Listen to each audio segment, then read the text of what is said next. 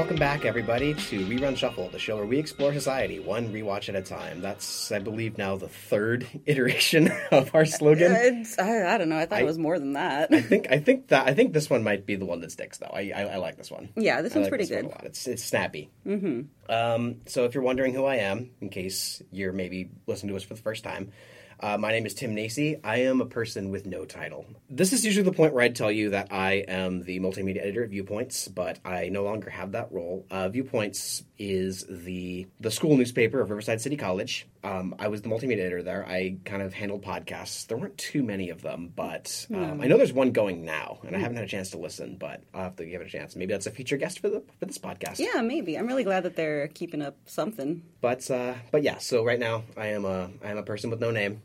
We are recording like 15 minutes away from from where we recorded before. Yeah. If even 15 minutes. I don't know.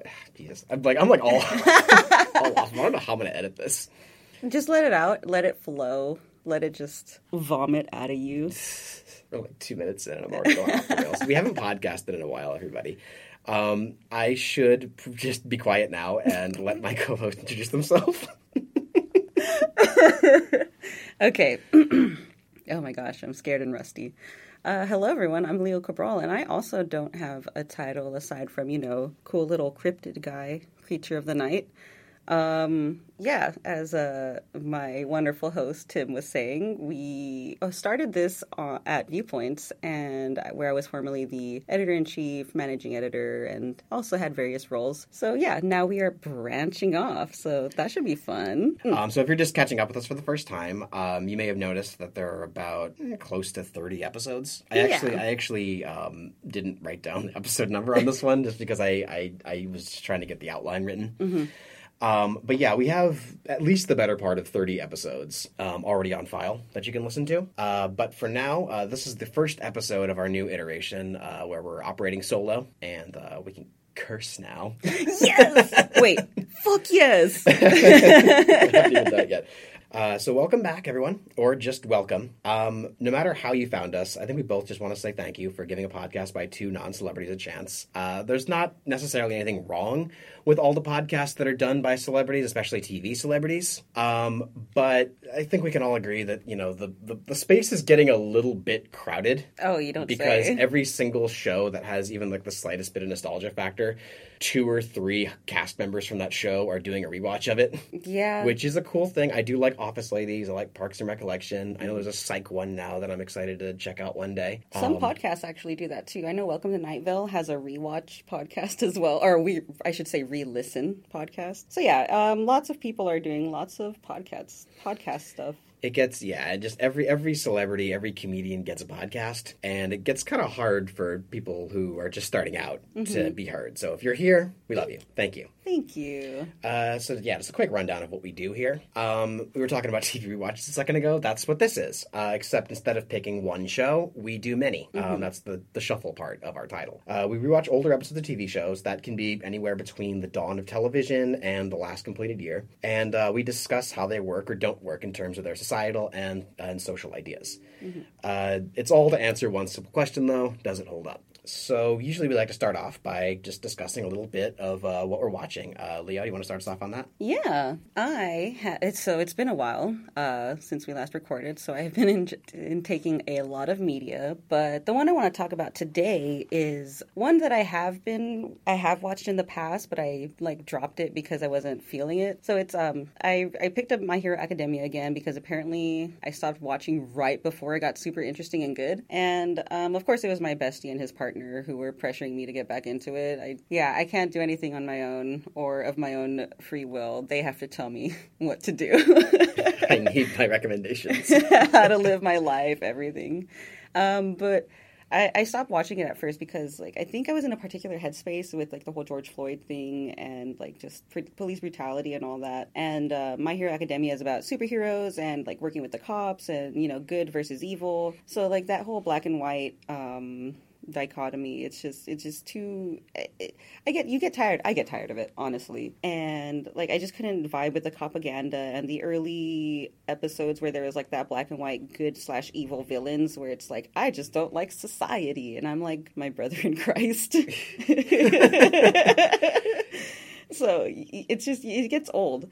It was like the kind of issues that I had with the villains in The Legend of Korra. Yeah, I was having my own issues personally with all that kind of stuff lately, but I eventually just kind of settled into a headspace where it's just like, what cop TV is doing is an idealistic version. Like what if all of this actually worked? You have to turn off your brain, and you have to do that whole like suspension of disbelief in order to like actually be like, okay, let me accept that this police world works or whatever, you know. And I don't know, I just couldn't get with it. And then same thing with the villains in Korra. It's just like, I understand what you're getting at, but your reasoning is just not, it's not it. So it's definitely picked up since I've gotten back into it. It's the kids are absolute angels and the driving force of the anime, like the kids who are trying to be superheroes and whatnot. I'd say give it a try if you're not too jaded with superhero content by this point. But yeah, it's okay. You just got to get through the growth and the plot. Yeah, I feel like if I'm ever going to get into My Hero Academia, I need to, like, do it right now because I feel like there's probably already a lot of it. Mm-hmm. Like, that's the reason why I can't watch One Piece. That's too much. There's like 800 episodes of that show. There's too much. Yeah, I think My Hero has only like 4 or 5 seasons out at the moment, so it's not too bad. Yeah, it's like I can get into that, I can get into Demon Slayer. Yes! Other ones I'm scared. I'm frightened. Yeah. I still need to finish Demon Slayer, actually. Yeah, I'm not caught up either. I watched some of season 2 and then just kind of fell off. Not because I was, like, not liking it. In fact, I was liking this season, I think, more than I liked the first one. Maybe slightly less than Mugen Train, because Mugen Train was just amazing. Yeah, Mugen Train, the movie, I did watch that, and wow, I'm still messed up from Mugen Train. I haven't recovered from Mugen Train. My boy. Okay, no spoilers for Mugen Train. Yeah. So it's funny that you should mention superhero media. Oh, yeah? Ago. Because I'm talking about a Marvel show. Cool. So Tell me about it. Marvel's doing another new thing now. TV movies. Well, sort of. Not like feature-length TV movies, but like specials. Okay. They just call them special presentations. I like that. This one is called Werewolf by Night. It is for Halloween. And it focuses on a group of monster hunters, most of whom are unnamed. Okay. They gather at a mansion for the funeral of their leader, Ulysses Bloodstone. Oh, that's a dope name. It's so cool. It's kind of stupid. He's the holder of a mysterious weapon called the Bloodstone. Okay. Cool. I see where you got it. And the monster hunters are given a simple mission. A monster, unlike anything they've ever faced, is going to be released on the grounds with a mysterious weapon, the Bloodstone, attached to its back. Whoever kills the monster and gets the weapon becomes the leader of the order. Oh, it's one of those. So a lot of them are kind of in a Hunger Games Battle Royale type deal, trying to get the Bloodstone. But there are 2 people. There's Ulysses' daughter, Elsa Bloodstone. Okay, let it go, girl. And another mysterious competitor named Jack Russell. 3 guesses what he ends up being. End up joining forces to some other end. A hamster. Now, I don't want to spoil too much of this because half of the fun of it is just this campy 40s Universal style with this expressionist flair. Because they have lots of fun with shadows in this. There's this really cool like it's not a hallway fight like in Daredevil, but it's like there's a fight inside like this little alcove like just outside of a really big chamber, and yeah, they play all kinds of games with shadows and stuff, and there's like flashing lights, and it's just so cool. It's all presented Sin City style, black and white with red accents, mostly from the Bloodstone itself. Like whenever the Bloodstone's power is being used, that flashes red. That's sexy. But everything else is black and white and super expressionist, lots of color, or lots of shadows, I should say. That's my favorite. I love when, I like the old school use of shadow play and stuff. It's so cool. Expressionism is so cool. The whole cast is amazing. It's pretty small, too, actually. Actually, much like the show we're going to be talking about today. Gael Garcia Bernal and Laura Donnelly are great. They play Jack Russell and Elsa Bloodstone. But honestly, it's there's one particular member of the cast, Harriet Sandom Harris, who some may recognize as B.B. Glazer, who is on Frasier as his like super shady, unscrupulous agent. That's really cool. She plays Ulysses Bloodstone's widow, and she just runs away with it. She's like if you've ever seen her in Frasier, you know that she's really good at this like really like over the top, extra dramatic style. She's absolutely perfect for something because because this is going very, very distinctly for that, just like right the moment when they figured out how to use sound in cinema, like that 30s and 40s monster movie kind of thing. Yeah. It's all right there. Back when they were using mostly like stage actors who play to the back of the room, who play and she has all kinds of fun with it. Like she plays not to the back of the room, but from like 10 miles outside the back wall. Like she just goes for it. There's just this part where they're just like, none of you deserve the bloodstone. The hunt shall decide. It's just so good. Feral, chaotic. I'm here for it. It's so excellent. By the way, everybody, I'm sorry about any sniffing you might hear. I'm just coming down from a cold. I'm just trying to stifle it, but I should probably just try to stifle as much as I can, but it might slip through, so I apologize. I also apologize because I had COVID about a month ago, and I'm still a little phlegmy. Wait, I wasn't informed of this. No way, I'm good. Carrier. No.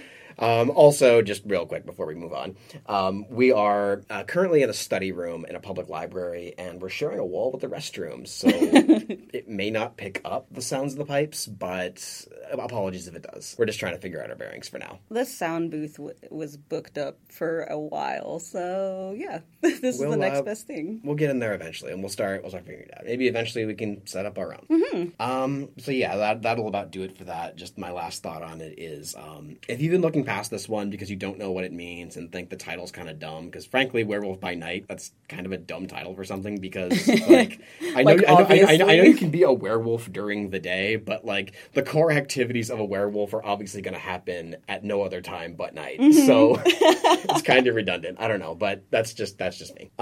So I think we should move on real quick then to our feature presentation, I guess, for this week. We're going to be talking about Knight Rider. We decided, this show sometimes gets into, heavier political and social themes. We decided we've been off for a while, so let's just go with something easy. And I thought this one sounded easy, and I was just praying the whole time, oh no, please don't actually be about fascism or something.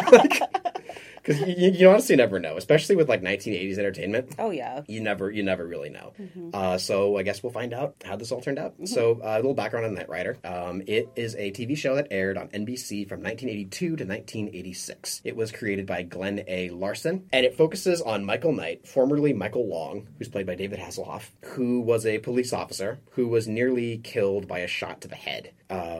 The wiki says face. Oh, but that sounds kind of... That's less pleasant. I don't know if it actually I haven't seen the beginning of Knight Rider. Everybody, I don't.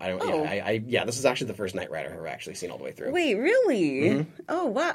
My god! Never watched it. So I don't. So apologies to any hardcore Knight Rider fans out there. Sorry, Dad. I don't know if the distinction between face and head is important. Did he actually get? Because I assume he got shot in the head and almost died, and the bullet was lodged in his skull. But I guess it's possible that maybe the bullet went really deep and grazed his face going horizontally across, and it messed him up real bad. But regardless, he used to look different, but they gave him surgery to look like David Hasselhoff. This is not the real David Hasselhoff, just a look-alike that was reconstructed. And the they in question is a billionaire named Wilton Knight, who we do not meet in this episode, who is heading up a justice organization called the Foundation for Law and Government, or FLAG. Michael is given Knight's last name and is partnered with a technologically advanced Trans Am, super 80s, 70s and 80s, to travel the country and solve mysteries. I always love shows like that. Just take somebody, pair him up with something, give him magic powers, or pair him up with something cool, and just be like, okay, yeah, now go travel through Middle America and right political social wrongs. Go forth, my vigilante son. Fight crime. It's great. After hearing, I looked over your little synopsis, your synopsis today, and I was like, I could totally spin some queer narratives on this stuff right here. Michael Knight. Okay, run with me on this one. Follow this with me. First of all, Michael Knight having to go through like reconstructive surgery and having to like change his identity and all that stuff. Transition, right? Changing your name, okay. Also, his creator, you know, like in some of the culture, you know, you got to have a trans mom or whatever. I'm gonna say that Wilton Knight is Michael's trans mom, and obviously the Trans Am. Come on. Yeah. I'm just kidding. I mean, honestly, like the idea of him being like a parental figure actually kind of makes sense. Because I was doing a little bit of background in there, and I don't know if it's a spoiler for later on. I don't really think there are spoilers for Knight Rider, really. I wouldn't know. But I do know that it escapes me what his name was, but David Hasselhoff does play Wilton Knight's actual son. So I don't know what happened to the other David Hasselhoff in the Knight Rider universe, but he did actually put like his child's face on this stranger. Ooh. So actually there is kind of like a literal parental dimension to this. I'm not trying to like tie that into what you said. I just thought that was kind of a crazy coincidence. No, that is really, now that really makes me think. I have to do a whole podcast on this one. Absolutely. All right, sorry to interrupt you. I just thought it was funny to point out the trans. Okay, so we're going to be talking about Season 3, Episode 6, KITT versus KARR. That's KARR, in case you didn't catch the... This episode was written by Richard C. Oakey, who wrote for a pretty eclectic mix of shows, actually. Pacific Blue, Quantum Leap, a sitcom called Major Dad. I love that. And a Disney XD original movie called Skyrunners. I don't know if I ever watched that one. Yeah, I hadn't even heard of it, honestly. No. And this episode was directed by Winrick... I'm not sure if it's Winrick or Winrich. I would say Winrick. Probably Winrick. Winrick Kobe, who directed a lot of Star Trek, including the series finale of The Next Generation. Don't give me spoilers, because I still haven't finished it. It won an award. That's all I know. Oh my god, I need to finish it. So, getting into this episode's plot. So, we start off with, first of all, a really jarring, like, preview for the episode. I thought it was a recap, actually. I thought, wait, is this all a part 2? Mm-hmm. But it turns out that was all just, like, a promo. Like, it's supposed to get you all amped for the episode. I don't know why they attached it to the streaming thing. I don't know. I was born in 1994, everybody. I don't really understand. Same. Television norms of the 1980s. Same. But I thought it was kind of neat. It was very vaporwave, very aesthetic. It got me excited to watch what I was about to watch. Yeah. I thought, ooh, we're going to follow up on all this. But no, I started to recognize all of this was happening within the episode. So I'm like, oh, okay. We start off on a young couple, John and Mandy, who are combing the beach with a metal detector. Mm-hmm. Looking fly. I like a really gross part of the beach, too. Like a place nobody would probably want to hang out. Like it's really, really like lots of sand dunes. Mm-hmm. And I mean, I guess that's where stuff would be buried. True, yeah. The nasty place of the beach. So the detector goes wild, and after following it a little ways, John finds that the signal is coming from a car that's been buried in the sand. I think it's so dumb. He decides to steal it. Yeah, essentially. Well, that's like his first thought. Mandy talks him down, but he's like, I'm gonna take this car. Not like anyone's gonna come looking for a car, especially a really fancy one like this that I guess just totally is able to retard the scratching of sand. That's what I was thinking. As soon as they got out of the sand, I was like, that thing is too shiny, and the salty air should have rusted it. It should have been nasty. That car should have been grimy. You know, something I kind of buy it, because I know that like KITT at least is made of. And by the way, we're probably getting ahead of ourselves in case you're not really following along. These cars, like these fancy cars, they're made from some kind of they're made from like nearly impervious material, I guess. Oh, never so maybe mind, I guess maybe the sand worked on that. It still looked weird. Because I didn't know that at first. I didn't either. I just saw that car is way too shiny to have been buried for exactly at least 2 years. Mm-hmm. My first thought was like, y'all should have called the police, like, because that could have been a crime scene. Yeah, right. Mm-hmm. Like yeah, cars don't just end up buried under sand. No, not like that. So John goes and gets his truck and uses it to drag this black sports car out of the pile of sand. He gets about halfway through this before the car activates itself and bursts forward. Mm-hmm. John and Mandy fancily drive the car into town. Lots of like drifting and stuff. I don't know if that's the car itself. I think it was the car. Or if it was John. But yeah, he was. And while that happens, we catch up with Michael Knight and KITT, Knight Industries 2000. That's what he stands for. It took me a second to realize that before I realized 2000. Those words are. I was thinking about the numbers. Oh. Oh. Yeah, so it kind of, yeah. That's funny. He's KITT. Yeah, I had like my brain was buffering on that one for a second. I love that. So Michael and KITT pick up a strange signal that they seem to recognize and decide to follow it. Mm-hmm. Meanwhile, Mandy and John get back into town, and Mandy asks John to turn the car over to the police because that should have been their first move. Exactly, like I just said, John agrees, but nevertheless takes the car for a spin. During which KARR, that stands for Night Automated Roving Robot, cute, reveals itself to be able to speak. He convinces John to hide him somewhere. So before we move on, I just want to talk about. It took me a second to recognize his voice. Same, but this voice was a gigantic part of my childhood. Mine too. Oh my god, yay! He was voiced by Paul Frees. I can guarantee if you've been to Disneyland, you know this guy's voice because he has like the starring role in the Haunted Mansion. He's the ghost host, but he also does a lot of voices in Pirates of the Caribbean. He is the guy who's selling women in that one scene. Oh, God. Used to. I think they're I can't remember what they're selling now. I think they're just selling stolen stuff now, just like art and treasure and stuff. Cool. And actually, Paul Frees is no longer in that scene. That's the only thing about that irritates me. Yeah. But yeah, he was also Boris Badenov on Rocky and Bullwinkle, and he was all over those kind of creepy Rankin Bass Christmas specials. Yeah, that makes sense too. Of voices. Yeah. Mr. Freeze's voice was like everywhere when I was a kid. Like my dad likes old cartoons. I've had for a time I had like all the Disney movies that were out at the time, like in the early 90s or mid 90s, I would say. And so through my dad, I would hear Paul Freeze's voice a lot. My dad, he's even like a hermit crab in the Incredible Mr. Limpet movie, and that's just so crazy because like nobody has watched. I don't know many people who have watched that movie, but my dad's always quoting it. And like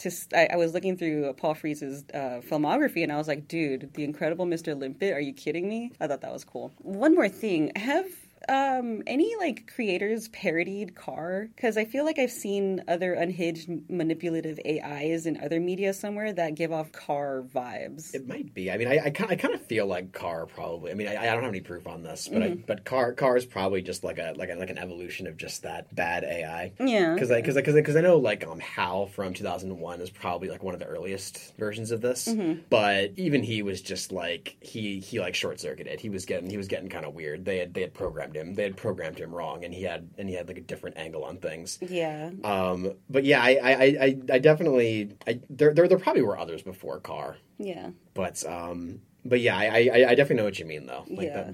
Just manipulative AIs. Yeah, exactly. Like I'm pretty sure I've seen something like it on Rick and Morty and like other cartoons, I'm sure. I have to imagine, especially today, they probably were thinking about KARR. Yeah. Because they're all of about that age. Like Justin Roiland, like 100% probably was a kid around that time. Okay, cool. Yeah, all right. So you're probably right. So while John and KARR are joyriding, Michael and KITT catch up to them and confirm that this is in fact KARR, who they ran into before. They try to chase him down, but he escapes by hitting a jump through a bunch of barrels on the back of a truck, for which a cop pulls Michael over. I love that sick slow motion shot. I almost miss unironic slow mo. Just the fact that ironic slow mo is getting so annoying because honestly, it starts to irritate me when someone's making fun of slow motion at this point. Yeah, like just do slow motion. It's fine. Just do it. You don't have to do the joke where somebody's pretending to be in slow motion but they're not actually, and everyone's like, "What are you doing?" Yeah, just do it. Just go full out. Just commit 100%. I mean, it's cheesy, but just do it. I feel like 300 was like the killer of it, honestly. Oh, but like for these slow mo shots in this show, in this episode, I unironically loved it. It took itself so seriously, and it was so comical. Just how serious it was. Like on the real though, I do like the explosions and car destruction. So I like a good car explodey, like in a Mad Max Fury Road. Yeah, it's easy to watch. I'll give it that. Yeah. So Michael calls his boss Devin about the situation before heading out on a search for KARR. Devin tells him to be careful and to not engage until they have a chance to put more weapons on KITT. I love this next scene. First of all, because it plays. I'm really a big fan of the Karate Kid franchise, and they play "Cruel Summer" by Bananarama, which is like one of the best '80s songs. I feel. Dude, they were playing bops. Seriously, yeah. And I actually, just a quick shout out too before. I went and looked it up. The song they were playing when John and Mandy were driving back into town was called "Jump for My Love" by the Pointer Sisters. Okay. Thank you. I appreciate that. I love the amount of the because usually when they're like, I'm gonna go ask around town, usually they skip over that. They go and show what the bad guy's up to, and then after we see what the bad guy's up to, we cut back and we find out what the guy who went to go look around town finds out. Yeah. In this one, they play Cruel Summer of Panorama while Michael stumbles around town accosting people on the street. Yeah, it was an interesting montage. It's funny because like the visual and audio language are telling me that this is like a high energy montage, but I'm just like he's just like talking to people and like gesturing with his hands. Like, that's all that's happening. I just found that like that's something that you only saw in the 70s and 80s. There's actually a lot of I find it really funny too that like in the 60s, 70s, and 80s, American media especially, there's probably in like the UK too. They seem to be very against like color and sleekness in terms of like high tech stuff. Like everything's got to have like sharp edges, and like the control panels have to be beige with plain text. That's why Max looked like that for so long, I bet. Yeah. It's so... This is high tech. It's just so funny to me. Like, there's actually a lot of 70s. I mean, Michael's outfit is incredibly 70s. He's wearing like really tight jeans. So tight. A blue plaid shirt with like 4 buttons unbuttoned, obviously, to show off a lot of his chest. His chest hair, yes. we should say. Leather jacket, black leather jacket, even though he is on the coast and later on in the desert. It's for the cool guy aesthetic. I guess KITT's got really good AC. You would have to if he was like a smart car. And he's got that whole fro thing going on. Like Michael looks like he's like if I just showed this to somebody blind and said what decade was this made in, I would not blame you for saying 70s. There's a lot. It was kind of weird to me how late the 80s themselves, like the aesthetic that we know of the 80s, how long that took to catch on. Like the 80s were basically the 70s for a pretty long time. That's interesting. Like it took Stranger Things like 2 seasons to actually start looking like the 80s. Oh, wow, okay. Because like the first and second season of that show look very 70s. Oh, that's why I really liked the style. And then season 3, obviously, they go to the mall with all the neon colors and stuff. And it's beautiful. So, while all this is happening, we find out that John has been hiding KARR at the marina where he works inside a little garage. KARR starts with a smooth talk, and he tells John that he can make all of his wildest dreams come true if he helps him find the parts he needs to become fully operational. John turns him down with a cool guy color pop. No thanks. I'm too cool for crime. His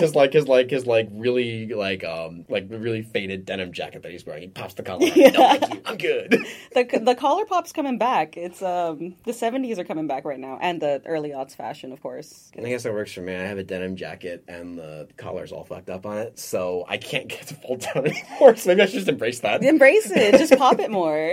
Just be like, it's a retro look. I also just find it, like, John's archetype has been used as a joke for so long that my brain was just totally rejecting the idea of him actually being a cool guy. I feel like he's supposed to be, like, an unironic, like, not, like, the coolest guy of all time, but, like, he's supposed to be, like, a fashionable, young 80s guy. And I was just like, dude, with the crop top and the cut-off shirts and... God, okay. and the faded denim jacket, the crop top? Yeah, the fashion goes a little... They have some fun with the fashion. It goes hard. I love me some men in crop tops and short shorts. When he was bending, like, when he was, like, squatting, like, on KARR when he first found him, I was like, those shorts are too short. You can see a little too much of what's down there. But yeah, the fashion was wild. But it is crazy. Yeah, but I was thinking the same thing. I was like, this guy's lame, but no. Exactly. Like you're usually supposed to think, oh yeah, this guy's lame, and KARR's probably going to kill him pretty soon. Yeah. But no, he's around for a while. He's a cool protagonist, I guess. Yeah, I liked it. So on the way out of the marina, John's boss Eddie talks to him about his recent visit to the doctor. While this conversation takes place, KARR watches from inside and discovers through a body scan that Eddie has a pacemaker. And he just says it so nicely. A pacemaker. I know. I was like, what are you going to do with that? Yeah, we find out, by the way, everybody, that not KITT, KARR has, I think, well, KITT probably does too. I think Devin later on says that KITT and KARR have like identical setups. Yeah, because wasn't KARR the prototype? I think so, but it turned evil. Yeah, I guess. Of course. Prototypes always go evil. That's the rule. Yep. So yeah, we find out that KARR is able to like hack things wirelessly. Yeah. So I guess you can do that with any piece of technology. God, I wish that were me. So John goes to see Mandy at the store that she works in. He sneaks in through the back door to find her already being questioned by Michael. They have a quick conversation about the fact that he didn't return the car like he promised, but they're interrupted by a phone call. Apparently, Eddie had a heart attack. Oops. I just want to say real quick, too, I really like Hasselhoff's performance in this show. It would have been really easy to paint him as, like, this, tough, unflappable action hero guy. But I like how nervous and desperate he seems, especially in this episode. Like, I don't know if he's like that in all the episodes, but he's very, like, man on the edge. He's really just, like, it's a different kind of action hero that you see. He's just trying to,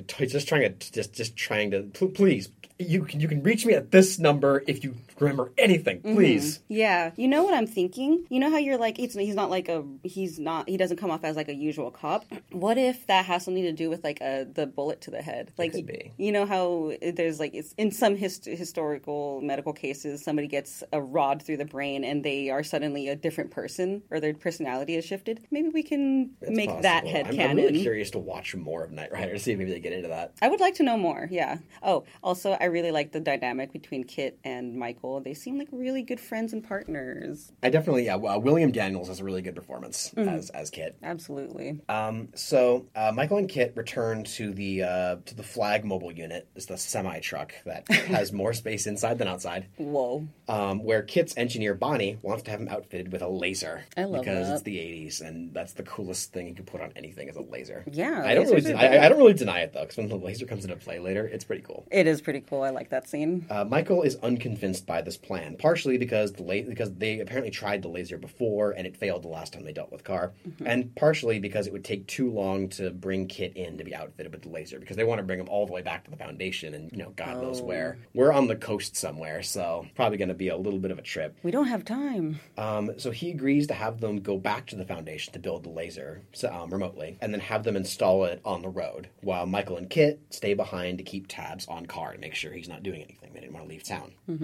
So as Michael and KITT get back on the road, John visits Eddie at the hospital.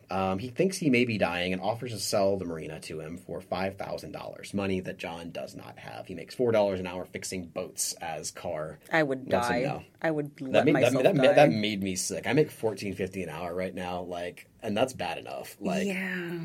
To get by in Southern California, you have to make it about 20-something an hour to even... Basic level, yeah. Don't move to California, guys. It's too expensive. Please stay out. So KARR catches up with John in the parking lot and finally convinces him to help. I love the image of John walking down the dark parking lot and KARR's following him like some creepy kidnapper guy, but there's no driver. He's just drifting next to him, just slowly coasting. It's so cool. Ghost ride the whip. So KARR catches up with John in the parking lot and finally convinces him to help. Michael and KITT are patrolling town, and Devin lets him know that Bonnie fast-tracked the laser, and they're heading back with the final product. I love that throwaway line just to explain. We put all the scientists on it, every last one of them, because we all know that's how it works. Creative and technological projects, you just need more people working on it, and that makes it better and faster. And it's done in no time. But unfortunately for them, though, KARR and John are right behind them. KARR and John storm the mobile unit and force Bonnie to install the laser on KARR instead. They take off before Michael and KITT can get back. I love that. A laser. No doubt meant for me. I love Paul Frees's voice. So the next day, John and KITT rob an ATM machine right in front of a very confused old woman. Poor thing. She has no idea what's going on. John gives her some money, though, out of the money that he stole. Yeah. That's how you know he hasn't gone evil or anything. Like, he's the decent human being. That's what I was going to say. He's just kind of got his head turned around. Yeah, I thought it was really sweet that John gave some money to the old lady, because, writers just had to put that in there to show the audience, he's not a bad guy. He's just in a bad situation, so we'll feel conflicted for him later you know? Yeah. Which I honestly don't mind that too much, because John doesn't really do anything himself all that bad. And when things get too... I mean, he aligns himself with somebody he definitely shouldn't have aligned himself with. I mean, Paul Frees is doing... he's doing his Haunted Mansion voice the entire time. I love that. He's like just without a doubt, that's his Haunted Mansion voice. Aw. Yeah, it's on you that you trusted him. You should never trust.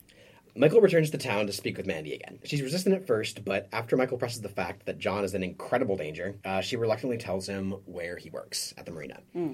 I think that honestly, I kind of feel like she should have known that he wasn't a cop, just because his vibe is all off. Because you know, especially on TV, cops always have this like kind of an arrogant kind of way about them, where they're just like, well, I can make your life difficult if you don't tell me what I want to hear. Yeah, you know.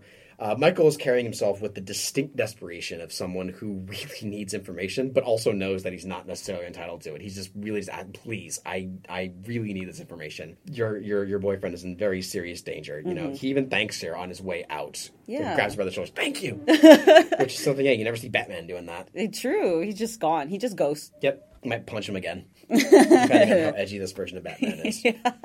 So Eddie is apparently feeling much better now after about a day following, you know, a subsequent heart attack, second, third, fourth at least. Imagine, jeez. I really feel like after you have a heart attack, you're in the hospital for a little bit longer than that, especially if you already had to have a pacemaker put in. Exactly. Oh no. He was on his feet pretty fast, and Devin didn't explain that one to us. No. John arrives to present him with the pretty transparently stolen $5,000. It's in a brown bag. Apparently, though, Eddie's been into some shit, and he's cool with it. Yeah. He's actually a little curious as to how he came into this quick money. So John shows him KARR, and the three begin to hatch a plan to take a really big score by stealing gold from an armored truck. KARR is uninterested before Eddie reminds him that money equals the ability to do bad guy stuff. Yeah. John, though, decides this is way too much, and he has had enough and decides to leave. KARR doesn't really mind. He's got another pilot now, so he's good. He just needs a partner in crime. Exactly. So meanwhile, Michael is driving to the marina. On the way, he calls Bonnie and brings up an old project for KITT.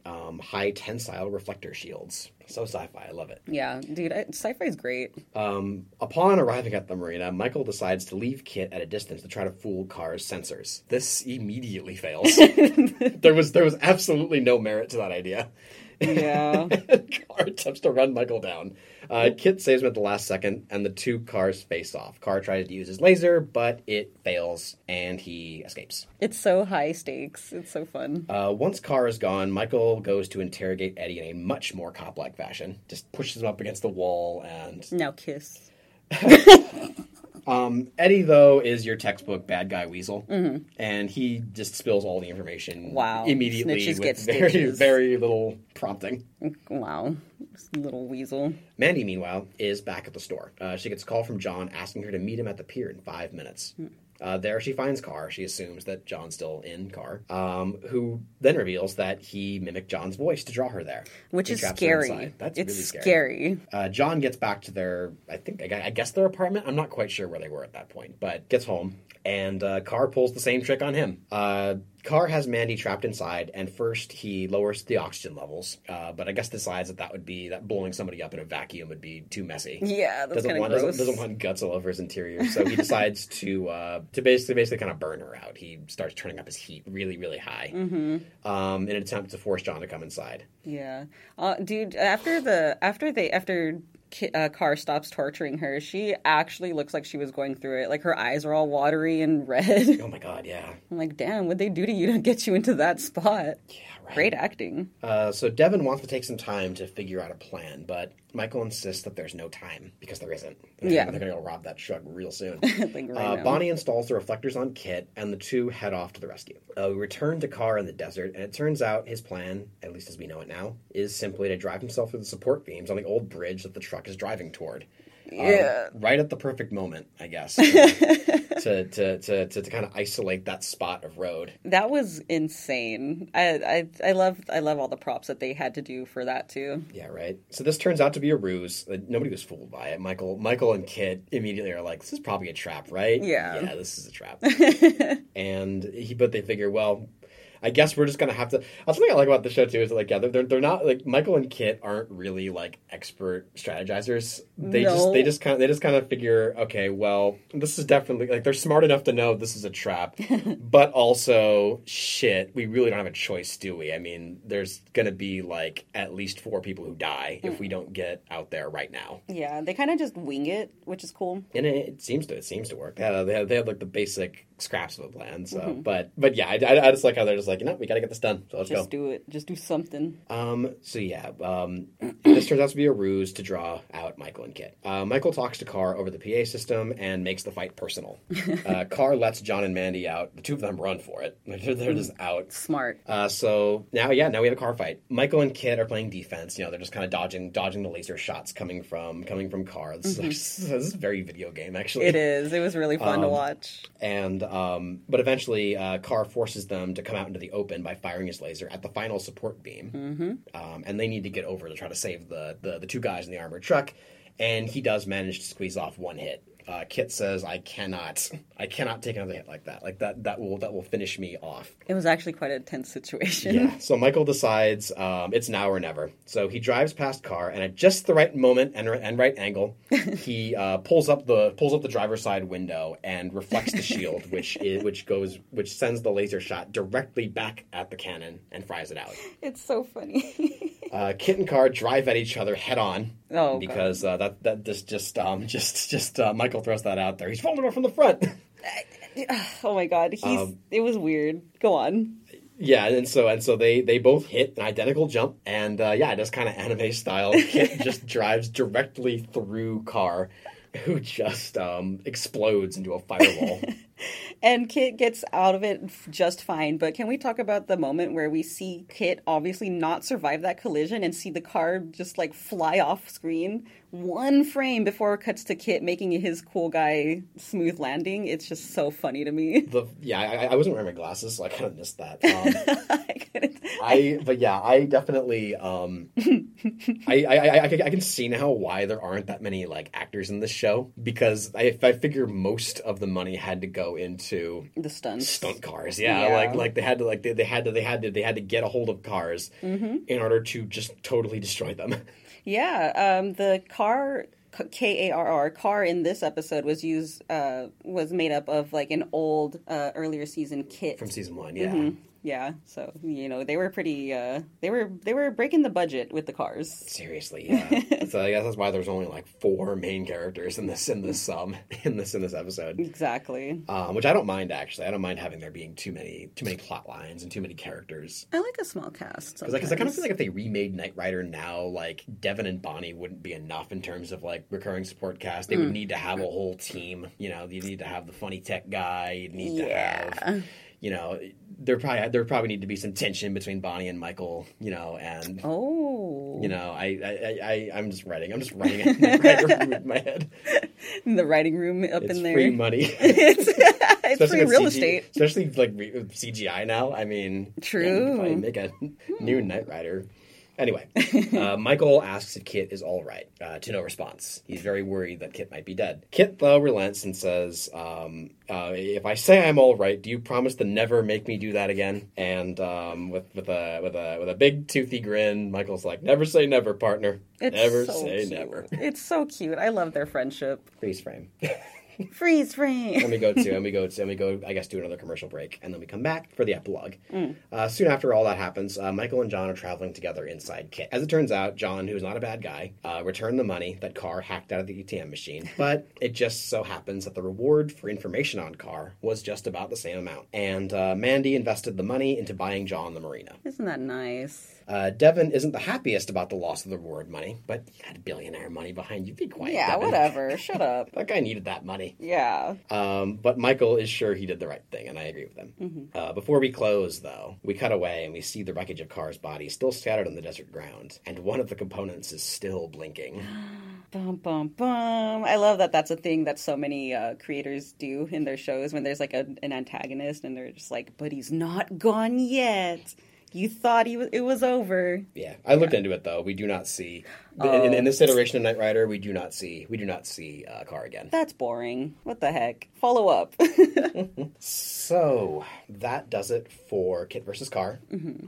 That wild ride. I guess now we just have to ask our usual question. Does it hold up? What did you feel about that, Leo? So, I did have a lot of fun watching this episode. The intro got a giggle out of me. I loved the synthwave, the 80s aesthetics, the bops, and the vibes. Stunts, hilariously entertaining. I can see why this show had an influence on other shows after it, and of course all the parodies and all that. And like I mentioned at the top, my dad loves Knight Rider. I'd just be this little kid being like, I don't know what you're talking about, Dad, and he just makes references to Knight Rider. Another thing, I have a thing for robots and AI, so I need to talk about KITT. That little guy is so sassy and cool. I love AI with personality. Yeah, I definitely. I feel kind of bad that like in my recap, KITT didn't come up very much because he actually is a surprisingly small part of the cast. I mean, he is. Oh. He is the car that Michael drives. But yeah, I think I can count on one hand like the amount of lines he has in the episode. I mean, he feels like a more major part of it. Would you say that he's just the vehicle for the plot? Oh my god! I mean, that's true. You got me there. The driving force. Oh my god! But yeah, it just seems kind of crazy to me. You'd think the talking car would be the star of the show, but yeah, he's actually in it surprisingly little, but he is great. It is called Knight Rider. I suppose it'd be about the one riding the car or whatever. But I really want more KITT. Yeah, I think if I remade this show, I'd probably have a little bit more of a presence on KITT. Let's give KITT a romance subplot. Anyways, the episode was fun, very entertaining. As you said, there weren't any heavy or political themes. Just car fights and stunts and a rad time. It was surprising. It was surprisingly like just goofy and a little bit wholesome. There wasn't really a lot of messy stuff in there. Yeah, and does it hold up? I mean, yeah, sure.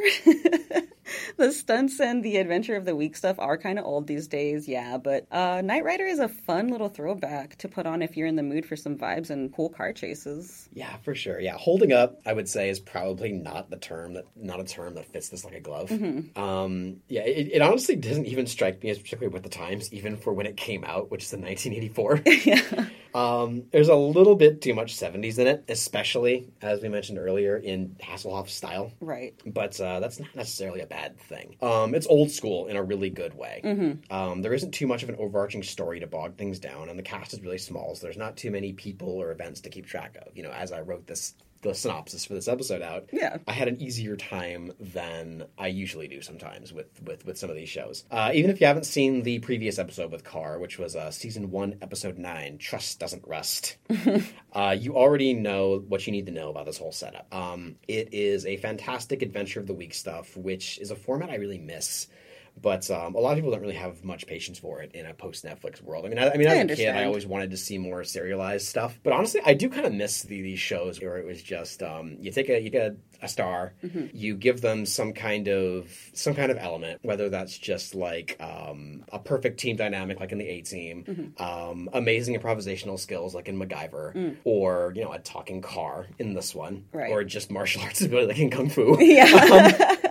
You just have them go and solve mysteries. Yeah, I miss that. I wish there were more shows like that. Now there's got to be this big extensive cast and an overarching story. Even some of the ones that do that a little bit more elegantly than others. Like I think Psych is a really good example of a show that's adventure of the week, but with enough overarching stuff to keep you coming back because it's kind of like a sitcom a little bit. The character dynamics and stuff are like a sitcom, but every episode is a mystery a murder they have to solve. That's true. I do like a mix of adventure of the week with overarching arcs throughout the whole thing. And there's even ones too, like Burn Notice is another great one like that, mm-hmm. because Burn Notice is very much adventure of the week, but they bookend the episode with overarching plot. So the beginning and the end, like the prologue and the epilogue of each episode will drive the plot forward, but mostly it's just like, okay, yeah, Michael is going to play a Jersey douchebag guy to infiltrate a crime ring. That's most episodes of Burn Notice, everybody. It's great. Oh. That's funny. It's a very funny show, though. By the way, it seems like it takes itself super seriously. Burn Notice, but it's actually really funny. And Bruce Campbell is one of the main characters on that show. Oh, right! I forgot about that. And all three of them are actually pretty hilarious. I actually have an episode of Burn Notice in mind for a future episode of the show. So I'm excited. We'll talk about that one day. I really do love that show. So yeah, I guess we both agree that in a way it holds up. I suppose. Yeah, I really love this. This is my first Knight Rider episode I've ever seen all the way through. I mean, I do love the format of the show. Like I said, 18 and MacGyver. You know, those were shows that I loved watching as a kid. The Incredible Hulk. I watched a lot of the Incredible Hulk. But yeah, there's not so much of that these days, and I wish there was more. It's probably why I fell so hard for the Disney Plus sequel series to Turner and Hooch. Oh, right. Because that one was it was actually from the creator of Burn Notice, and it was it was like a really good Adventure of the Week show. Like, you know, it's again Josh Peck and his French Mastiff are just gonna go solve crimes. It's great. It's perfect. It sounds perfect. And it got canceled, and I'm bummed out. I'm so sorry. But, I am so sorry. But yeah, I believe that will do it for this episode of Rerun Shuffle. So thank you so much for listening. As we said before, we know it's a crowded marketplace, and we're very grateful that you found us. Thank you. So please leave us a review wherever you found us and tell a friend. You can find us on Twitter and Instagram for the moment. I might add more once I come up with more ideas for promos and stuff. But you can find us at Rerun Shuffle. And where can people find you personally, Leo, if they're looking for you? Y'all can find me on Twitter and Instagram at Chupacabral with a _ after that, all lowercase.